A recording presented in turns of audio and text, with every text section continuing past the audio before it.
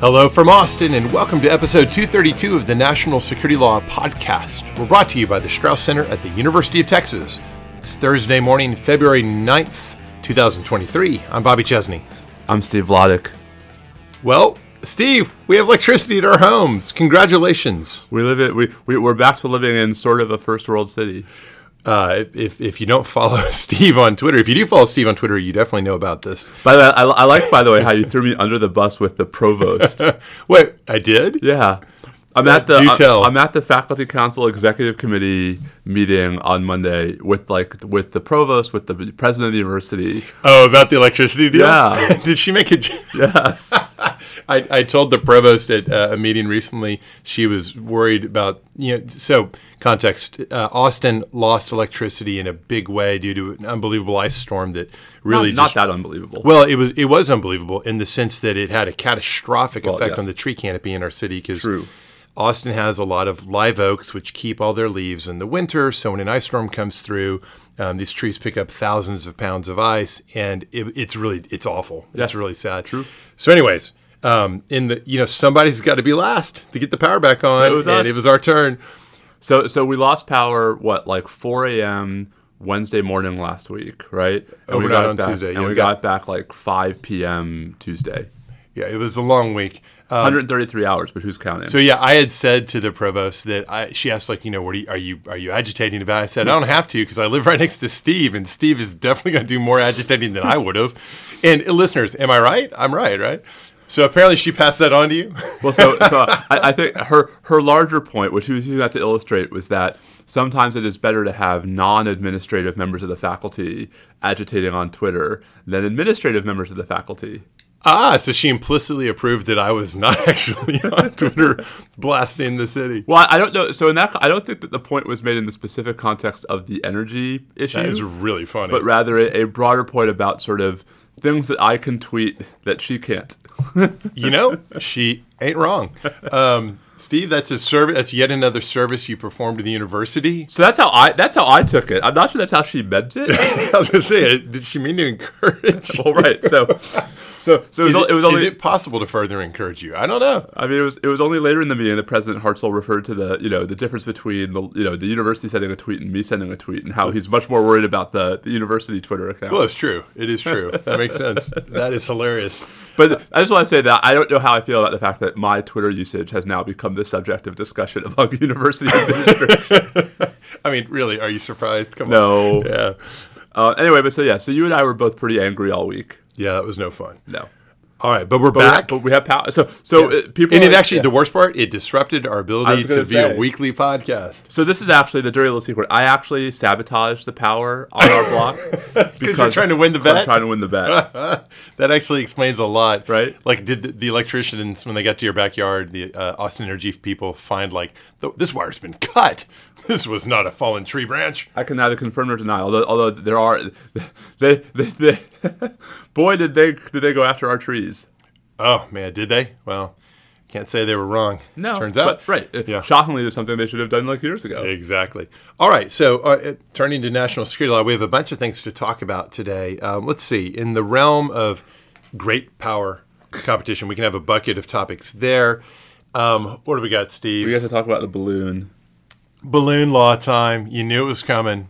We were so excited last week to talk about this. It's still timely. So we'll do a balloon law segment. We were excited to talk about this? I thought we were sort of horrified to talk about it. I think we were excited. Come on. The jokes write themselves. Well, unfortunately, they've all already basically been made. The puns have been made. Can you believe, though, that President Biden didn't mention the balloon in the State of the Union? I did. I will tell you right now, in case this is the beginning of a series of questions like that, I did not watch the State of the Union. I was actually flying during the State of the Union. So the DC, the national airport to Austin nonstop on Southwest, right? There's one a day. Yeah, the 5:30. Right. You've been on that flight. I've been on that flight. Everyone's on that flight. You always see our representatives and senators. It's a great flight. It's always full. Yeah. Right. You're on that. So new lesson, right? Best time to take that flight is during the State of the Union.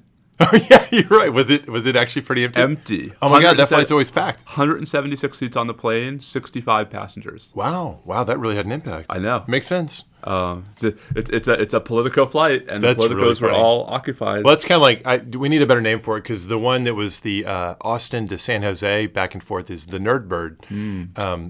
What is the DCA to AUS flight? So, all right, listeners, you have a task. Come up with a nickname for the one nonstop a day from Nashville to Austin. Try to keep it clean. All right, we got the Cancun escape hatch. That's the wrong direction. That one goes south from here. No, DC to Austin's the right. You're heading the right way. Heading that way. Okay, so we've got that. We've got some OFAC activity with some designations of some Russian nationals associated with ransomware. We've got the designation of the Wagner Group as a transnational criminal group. In the world of terrorism, or the formerly known as the global war on terrorism. Now it's the counterterrorism set of activities. I don't know. Still kind of looks like the global war on terrorism to me. We've got some Guantanamo developments. Majid Khan is out into an unusual and I think somewhat unexpected location. Belize. I don't believe they've previously done a deal to send any Guantanamo detainees to Belize, but I could be wrong about that. I will confess to not having. I've lost. There have been some island locations, Indeed. But Palau was a big early taker. Okay, so we'll touch base with that. Anything else on the Guantanamo front? Just also more mess and filings and litigation over, I think it's Hambali and his medical issue. Not Hambali.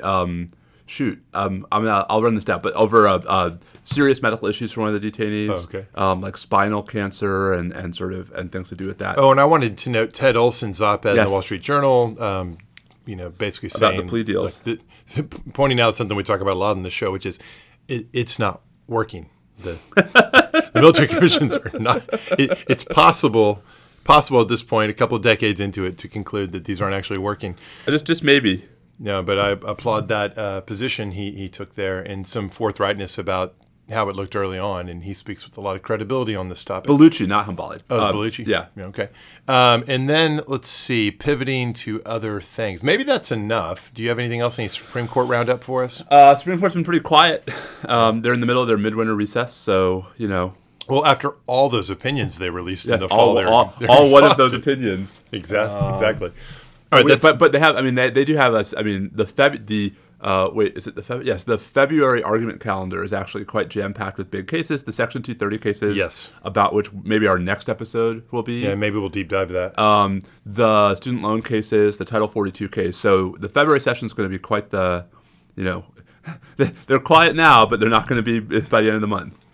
Steve, up in the sky, it's a bird, it's a plane, it's a surveillance balloon?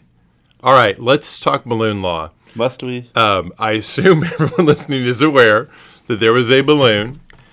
At least, but more than one balloon. Right. Well, it turns out this is a whole thing, right? And this is no great shock.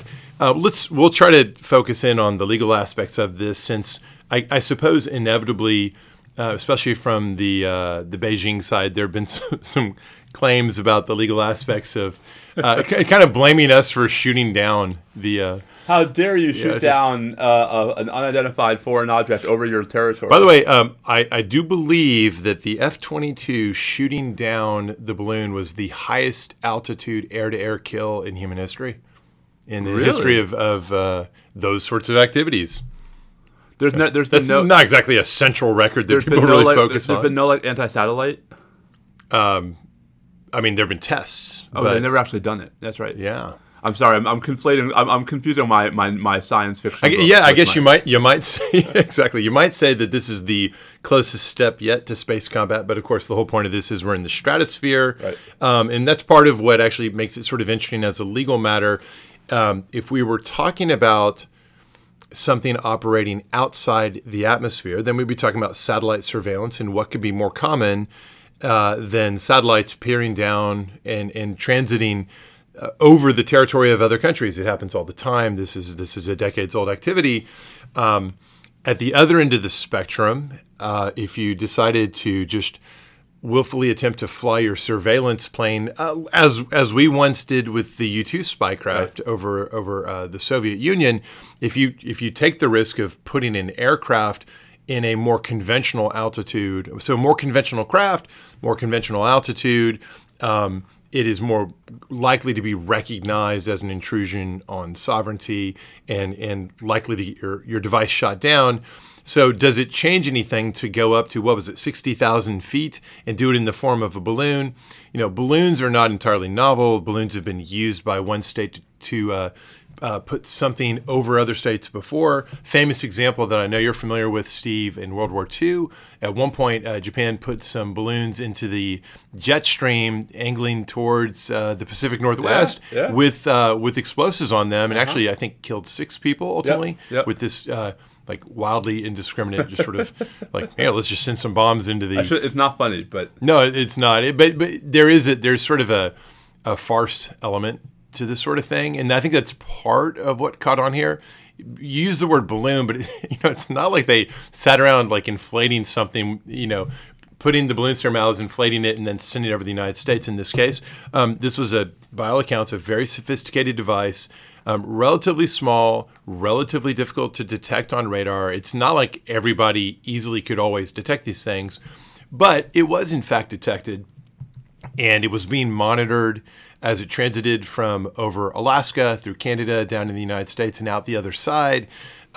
Obviously, an intelligence collection capability, and we're told now that this is not the first time that this is part of a larger set of operations. I think as an analytic matter, we should start by asking, what's the category of state activity here before we start asking the question about legal parameters on that? And the category of state activity seems very obviously to be intelligence collection. It's a variation of espionage. It's one way to go about collecting intelligence. It's a remote sensing-based way to do it, and it's a way that's relatively hard to detect and relatively, as compared to an aircraft, relatively less intrusive in terms of the reaction it might generate if and when detected, though as events unfolded this week, it clearly actually does, in fact, generate a lot of activity.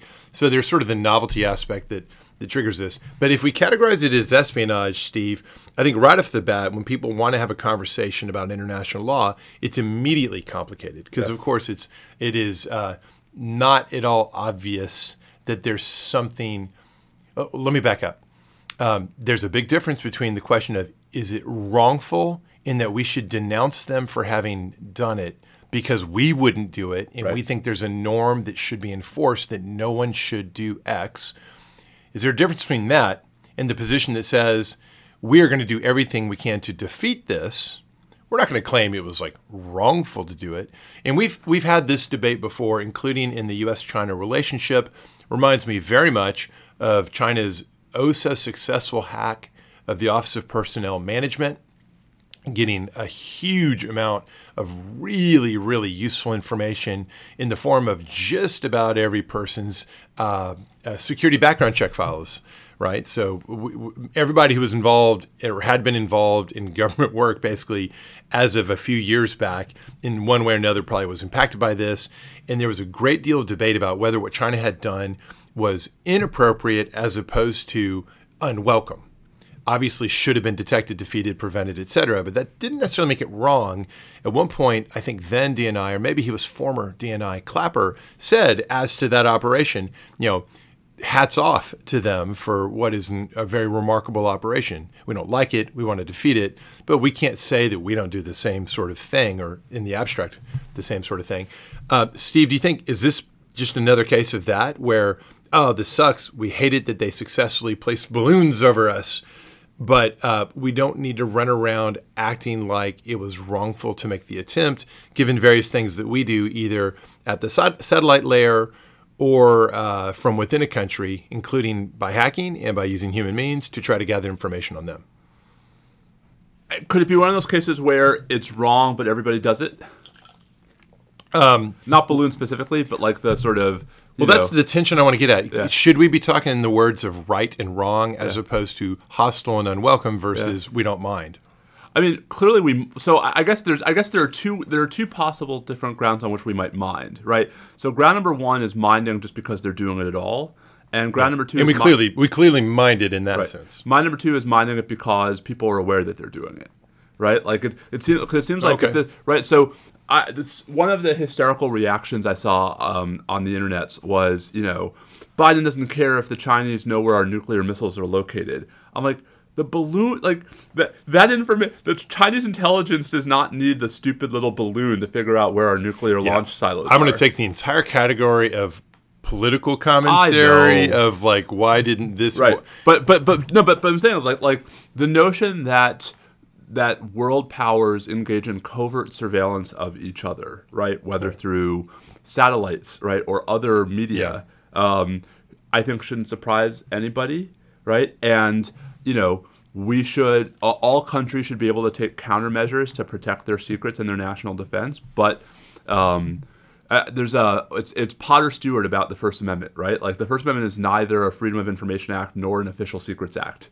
right? Like, the media has the right to try to learn what they can, and the government has the right to try to hide it. Yeah. So that gets to the point of when we shot down the balloon, blew it to pieces over, I guess, the Atlantic coast somewhere outside the southeast. But within the 12-mile limit, importantly. Yeah, you're trying to claim, like, how dare you? I think the word indiscriminate was used. Like, well, no, it's highly discriminatory. It's highly discriminatory. Are you claiming it was a civilian object? Right. And I guess I think that probably was the nugget of what they were reaching for there. It's like, it's a weather balloon. This is a scientific vessel. We have no weapons. The point is, it was an unauthorized transit over U.S. airspace. Or was it? Now, there's a legal issue. Like, how high up does U.S. airspace go? And so I'm no expert on altitude law, which is a new coinage. I'm not expert on altitude Space law. Actually, that might be a crazy name for a cannabis law course. Altitude law. Good high. Well, it could be something like that. But staying with the balloons, aim high. My understanding is everyone agrees that there is obviously some amount of your airspace that is your sovereign controlled airspace, much as your land space that extends upward. In the same vein, people agree that at some point when you're outside the atmosphere altogether, it's a commons. But my understanding is it is really unclear and indeterminate where things top out. And so when you have a U-2 flight, by the way, apparently U-2s were used to go up and including go above this thing to surveil it, to figure out what it was doing, which I think is kind of meta, pretty interesting. It's not clear exactly how far it What was the last time a U-2 flew a combat mission? Vietnam? Yeah, I guess, probably. I don't know. I don't know if we've used them in any of the more recent, in our lifetime conflicts. I mean, satellites have done some of the work to... Exactly. You don't... But there are certain things that can be done best if you get up close with camera and sensing pods, and that's what the U-2 is still for. Yep. Anyways, so we shot it down. I think it's perfectly obviously correct that we could do that. Yeah. I guess the Chinese claim would be like, no. We basically this is like the equivalent of you shooting down a satellite. I don't think it's at all clear that that's the case. I think we're pretty obviously within our rights. But I also think it would be wrong for us. It would be wrong for us to claim that governments never should be able to do this. Right. Obviously, we wouldn't come out and say, as a matter of our politics and public policy, to come out and say, like, turnabout's fair play. We'll try to do stuff like this. You may try to do stuff like that. We might do it through hacking or human agents or a U-2 spy plane back in the day. We can't say that. But at the end of the day, to try to claim that it was legally wrongful at a sort of a deeper normative level, when it's in the category of espionage by our own account, we can't really maintain that position because of course, we maintain that you can engage in acts of espionage. They're covert and they're clandestine, and that's part of why you categorize it as espionage as opposed to overt collection. Right. So I don't know. I think the whole thing is a little bit of a tempest in a teapot, except for the politics, where it obviously is highly salient. That's right. But we don't need to get into that. Well, this is not a U.S.-China policy podcast. Yeah, well, it's a national security law podcast, and increasingly over the years, we probably will have more and more of that. How'd you like to be the F-22 pilot, right? So, on one hand, like you got to, now you have the record for the highest, for the highest air-to-air, right, kill. Yeah. On the other hand, like you get back to the base, you're having a drink with your buddies. Oh, you shot down a balloon. You know that there was some trolling, some popped balloons. Somebody came up behind them and popped a balloon. Yeah, you can kind of picture like Maverick, Top Gun 3. I got good tone. I can't get a lock on him. Switching to guns. I think it was a missile, actually. It was a Sidewinder. Yeah. An AIM-9X. Well, and it's funny because I think you can imagine someone being like, well, that's a waste of money. It's like, no. I think these things, if you shoot it, I did read one story about taking down a surveillance balloon in some setting where they shot it full of holes and it took a really long time for it to come down. Right. So, if you really want to take it down. Well, also, I mean, this is getting way into the weeds, but as military hardware goes, the Sidewinder actually ends up being one of the more cost-efficient things we've ever developed. Yeah, that's true, actually. So it's not like they did something that was right, like the space lasers, the Jewish space lasers. Was that a Marjorie Taylor Greene? It was claim. It was. Yeah. Well, sigh. Indeed. Hashtag sigh. Hashtag sigh. Sigh emoji. Sad emoji. Anyway, I think we've taken all the air out of that particular balloon. Oh. Again, hashtag sigh. Sad emoji. Shall we move on? Yeah. Let's see. It's staying with great power competition. I guess we kind of already noted this, but there was a use of sanctions-related authorities for which we have both IEEPA and other more Russia-specific The number of people frameworks. who now email us or send us notes online or whatever. We do get a lot of IEEPA love. That they can't now hear the name of the statute without hearing us. IEEPA. It's the only way to do it. We've ruined it for everybody. So there's a whole, I don't know if we've talked about transnational criminal organizations, sanction frameworks, but I think we can just say everything you've heard us say over the years about the delegated authority that Congress has given to the executive branch to impose, in the context of foreign affairs, to impose sanctions on foreign entities based on a baseline finding of an emergency and a threat to U.S. national interest, broadly speaking, more or less can be brought to bear in order to sanction international narcotics trafficking organizations or other forms of international criminal organizations. And what's interesting here is they've now used such an authority to designate the Russian private military organization, the Wagner Group, which is doing a big chunk of the fighting for the Russians in Ukraine, but is operating in Africa and elsewhere, and in many ways is sort of in many ways the most interesting aspect of Russian military power projection these days. And also, I should add, very disturbing because of the reporting that has emerged, no surprise, I guess, about the atrocities and war crimes committed and not only tolerated, but sort of celebrated to some extent by the Wagner Group. Anyways, they've been designated a transnational criminal organization. There are officials associated with Wagner who already were themselves individually subject to sanctions, but I don't know that Wagner as such had previously been subjected to sanctions. And of course, this will help crimp their ability to, take their ill-gotten funding, if you consider it ill-gotten, which I would, and make any good use of it. But most of that, I assume, is sitting in a Moscow bank and no longer in places around the world. So anyways, there's that. And then I think just this morning, maybe yesterday, both the United States and the UK issued a series of designations. So again, using sanctions authority, this time for people associated with the TrickBot malware and associated ransomware crews who operate out of Russia, Conti Group and others. A handful of individuals, none of whom are in custody, but are now less able to travel than before and less able to move their money around than before. So you see the economic power of the United States and the UK being deployed jointly there, which is good. And I'll just note while we're on that topic that recently DOJ and FBI came out with a really remarkable operation where they had, in ways we don't yet know how they did it, but they got a hold of the fact that the Hive ransomware crew, and Hive was sort of a successor to Conti, and these are basically Russia-based ransomware crews that develop ransomware tools and then make them available essentially to affiliates who could could be just about anybody, who come along, pay the fee, and then take those ransomware tools and deploy them against targets not in Russia, but typically in the West, and make a huge amount of money in doing so. Conti Group famously kind of fell apart, or appeared to fall apart, in the early days of the Russian invasion of further invasion of Ukraine last year, when they took some public positions in favor of Russia, which didn't go down very well with many of their Ukrainian colleagues and others. Now they've sort of reemerged, or versions of them have reemerged as the Hive Collective. And it turns out one of the servers they were operating, at least one, was in Los Angeles. So with that geographic hook, FBI was able to get apparently a series of search warrants to monitor what was going on from within the back end of the enterprise.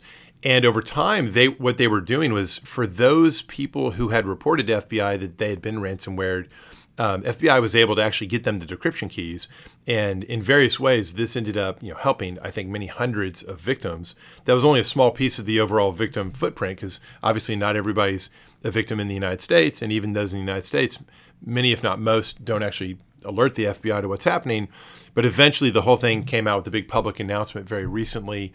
A very successful operation. It's good to see FBI and DOJ really leaning forward aggressively in those circumstances where the server's in the U.S., and one hopes and one suspects that where the servers are not in the U.S., at least in some locations, we hope that other parts of the U.S. government, other three-letter agencies, are doing still more aggressive things to directly get in there in contexts where there's no search warrant needed. At least we think that might be happening. All right, Steve, that's probably enough great power competition. Let's go to the former global war on terrorism. So what's going down at Guantanamo? A pretty remarkable release, I think. Remind everybody about Majid Khan. So Majid Khan, there's so much to say about him. I would encourage folks to read Carl Rosenberg's interview with him, which was published in the Times, I think, yesterday. I didn't see that. Yeah. So Majid Khan he went to high school in Maryland. Like, he was always a bit of a weird sort of outlier among Guantanamo detainees, but he was picked up in 2003. Bobby, the CIA classified him as one of the high-value detainees, right? He's, according to the Senate Intelligence Committee report, he's one of the detainees who is tortured. He agrees to plead guilty and turns into basically a cooperating, a sort of a government cooperator. But even in that context, sort of spends, much of the next, 17 years at Guantanamo, right, in different forms of social isolation, solitary confinement, etc.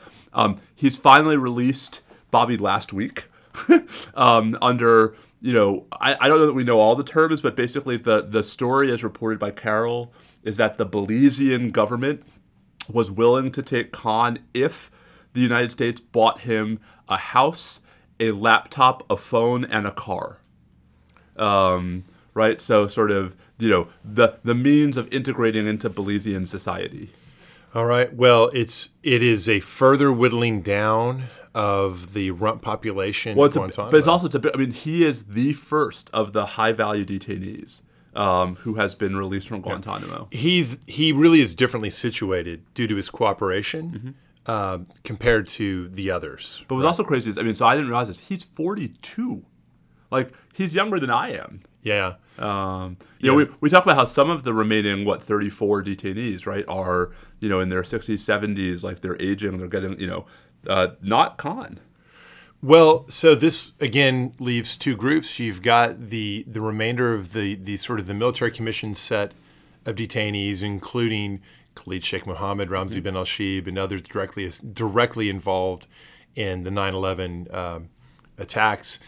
Obviously, I don't think there's the remotest chance any of them are being transferred out. But as former Solicitor General Ted Olson, whose wife Barbara was among the victims on the planes that day, and really sort of a major figure in Bush administration. The Bush administration back at the time, and a significant figure more generally in American law. He was the SG at the time. Yeah, it's such a tragic story. And Ted wrote an op-ed basically saying, what I think many of us have been saying for a long time, which is that whatever seemed to be the case at the time when the military commissions were selected as the tool to try to use to bring to justice the 9/11 attackers, it is beyond obvious at this point that this just was a mistake, that it is obviously not working. It's been decades, and all the victims, which very much includes Ted himself because of the loss of his beloved wife, and all the victims deserved something that would work better than this. And that's not to say that on the front end it was so foreseeable this was how it's going to go. That's something people can debate about. But what can't be debated is the fact turns out to be that this doesn't work. Well, and what he was responding to, I mean, I think it's worth putting this in context. This op-ed wasn't just out of the blue. What he was responding to was pretty loud pushback from congressional Republicans, and not just I think it was the fringe, although I don't think they're the fringe anymore, but like Mitch McConnell giving a very sort of angry statement on the floor of the Senate after the story about the latest plea negotiations, right, in the 9/11 case, among others. And I don't think Ted says his response to that directly, but I think that's what was in the water. So I didn't see that. What was it that they were saying, that there should be no plea? Yes. Were they saying because they don't want to take the death penalty off the table? No, it's just that the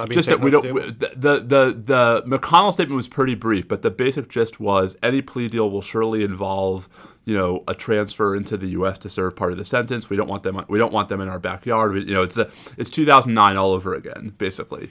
Yeah, and that was an awfully long time ago. That seems like a weird sort of position to take to leave this in the limbo of perpetual pretrial proceedings. But even then, right? I mean, the point I think is that no one seriously, right, defends the commissions as such, right? Yeah. And so I think it's a.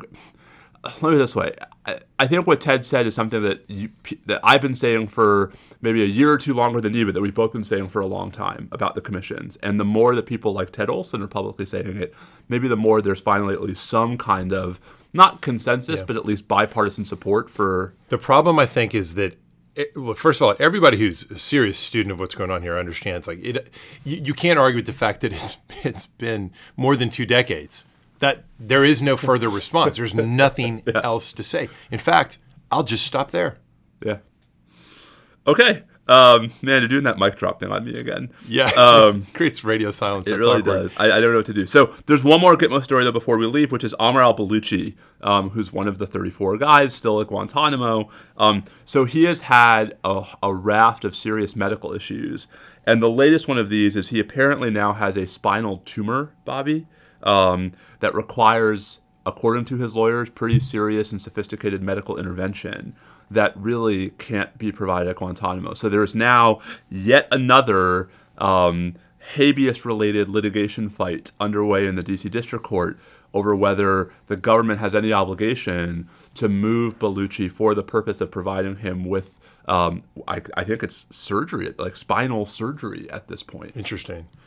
So that's not necessarily that's not necessarily a sort of closing Guantanamo type story, but it's just a story about how there is still lots of stuff happening. Even I wonder in the cases. If there's a naval surgical capacity on board a vessel that could solve that particular problem without requiring my sense from the plea. My sense from the plea is that the kind of surgery he needs is not the kind of surgery that you could perform in a typical surgical theater. It has to be a highly specialized.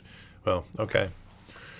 Anything else to say on the counterterrorism front? I feel like there was some other topic, but it is escaping me. There have been the usual weekly series of good results for the National Security Division in Islamic State support-related cases.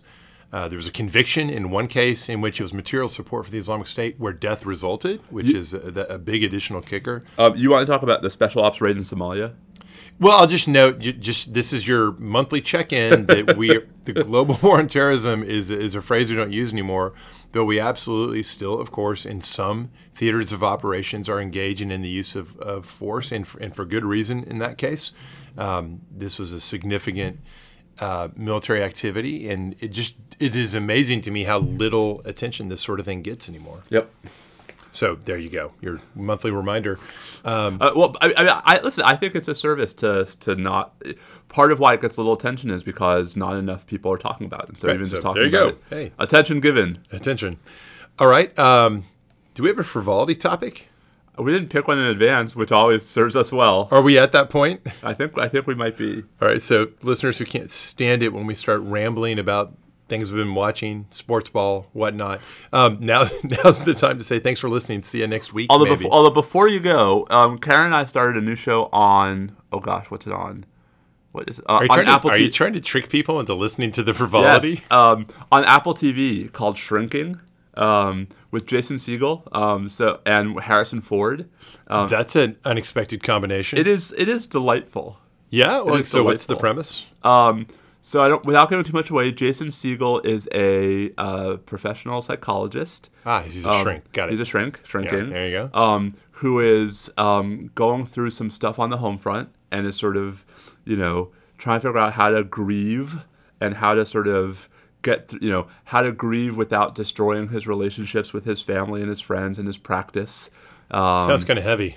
So this is what's remarkable about the show is that even though it has a very heavy sort of premise, right? The actual sort of interactions are incredibly sweet and funny and cute, and Is Harrison Ford his dad? So Harrison Ford is like the Eminence Grease of his practice. So like his mentor, basically his professional mentor, but not his dad. Okay. But